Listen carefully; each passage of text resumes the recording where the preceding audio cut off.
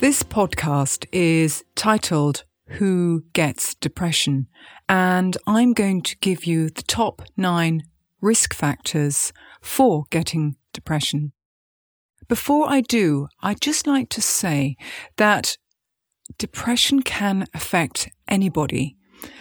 And when I say anybody, I mean anybody and everybody. Homeless people, wealthy people, children, happy people, successful people, alcoholics, parents, teenagers, very poor people, very old people, basically any section of society. And just to explain, a risk factor is some influence that increases the chances of you becoming depressed. And although it's quite possible to develop depression without any of these influences that I'm going to list, but if you have any of these, your chances of developing depression are higher. So let's go through them. First, you've previously had depression as an adult. Depression is recurrent.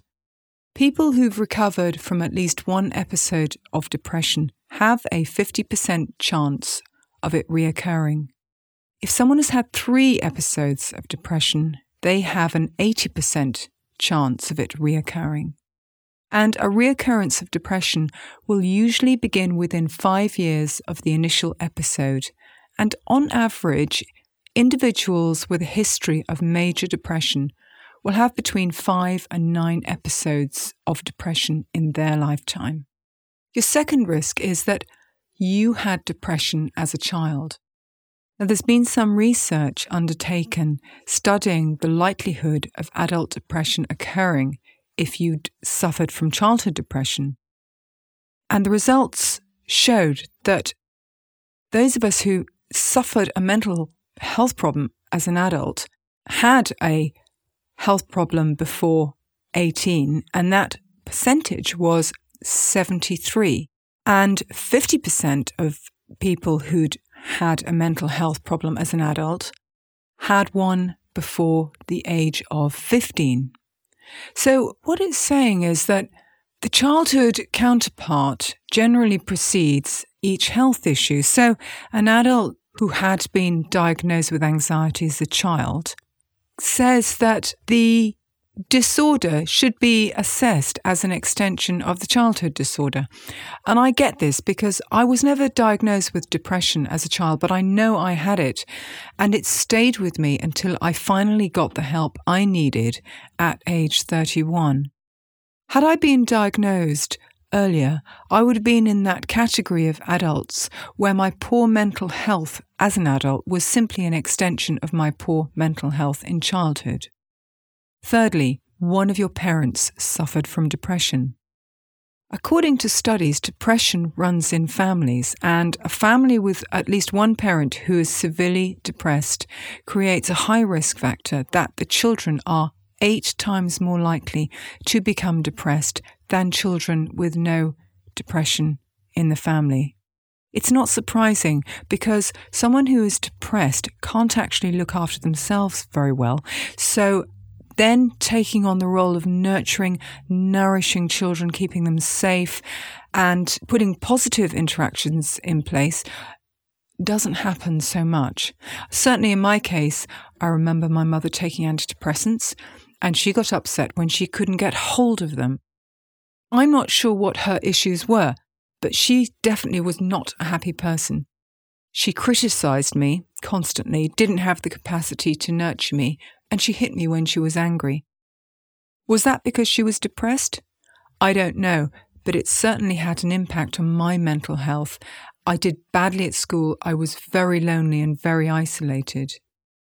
So, number 4 is you suffer from a chronic health condition. There are some risk factors for people developing depression who are already ill. For instance, conditions such as Parkinson's disease and stroke cause changes in the brain, and in some cases these changes may have a direct role in depression. Other illnesses that may trigger depression are Alzheimer's, heart disease, cancer, epilepsy, diabetes, multiple sclerosis, and HIV.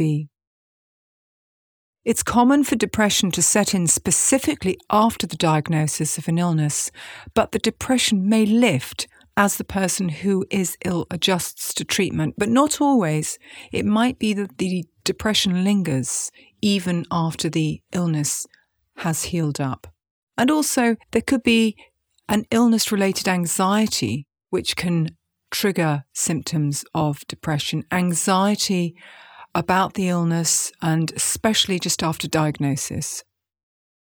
The fifth risk factor is that you have another mental health condition. Depression can be triggered if you have other mental health problems such as generalized anxiety disorder, schizophrenia, panic disorder, substance abuse, post-traumatic stress disorder, obsessive-compulsive disorder, social phobia, or eating disorders. And although the experts can't say why one mental health disorder would put you at a higher risk of depression, I can see there would certainly be some logic behind it.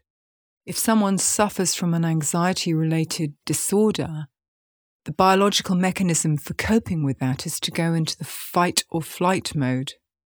This will in turn increase the stress hormone response and flood the body with cortisol. A small amount of cortisol is no bad thing, but when we're continually flooded with it, it can result in high blood sugar, high blood pressure, and a decreased ability to fight inflammation. And of course, increased inflammation has been identified as a precursor for depression. Also, people who suffer from high anxiety have also been shown to self-medicate with alcohol and recreational drugs, both of which can cause depression. Sixth risk factor is if you've had a baby, and it's very common for depression to follow birth. It's known as postpartum or postnatal depression.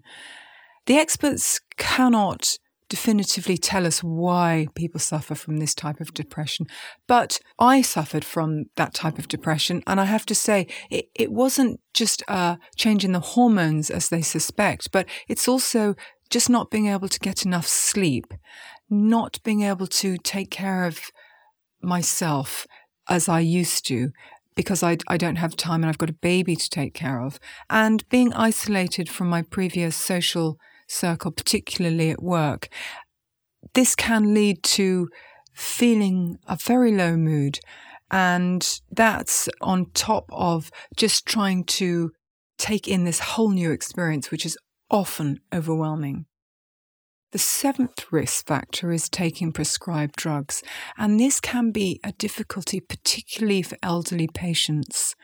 And drugs for the following conditions often have a warning on the side effects, which include depression, and that's drugs for acne, seizures, anxiety, insomnia, heart problems, Parkinson's disease, drugs for high blood pressure, some types of antibiotics, some are cancer drugs, birth control drugs, statins for cholesterol, and opioids for pain relief.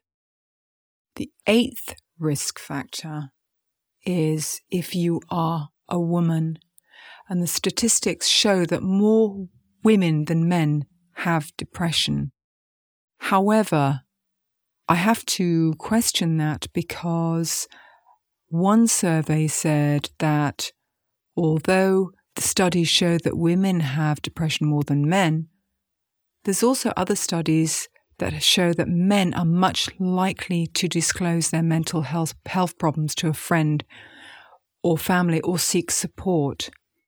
In fact, one survey showed that 28% of men didn't get help compared to 19% of women. So I think the jury has to be out on that one. The ninth risk factor is if you've suffered a recent loss. And by this I mean something like a death in the family, divorce, losing a job, losing your home, perhaps being involved in an accident where you lose good health, maybe domestic violence where you've suffered some sort of abuse. So those are the 9 top risk factors for getting depression. But just remember, it's quite possible to develop depression without any of these influences. But if you have any of these, your chances of developing depression are higher.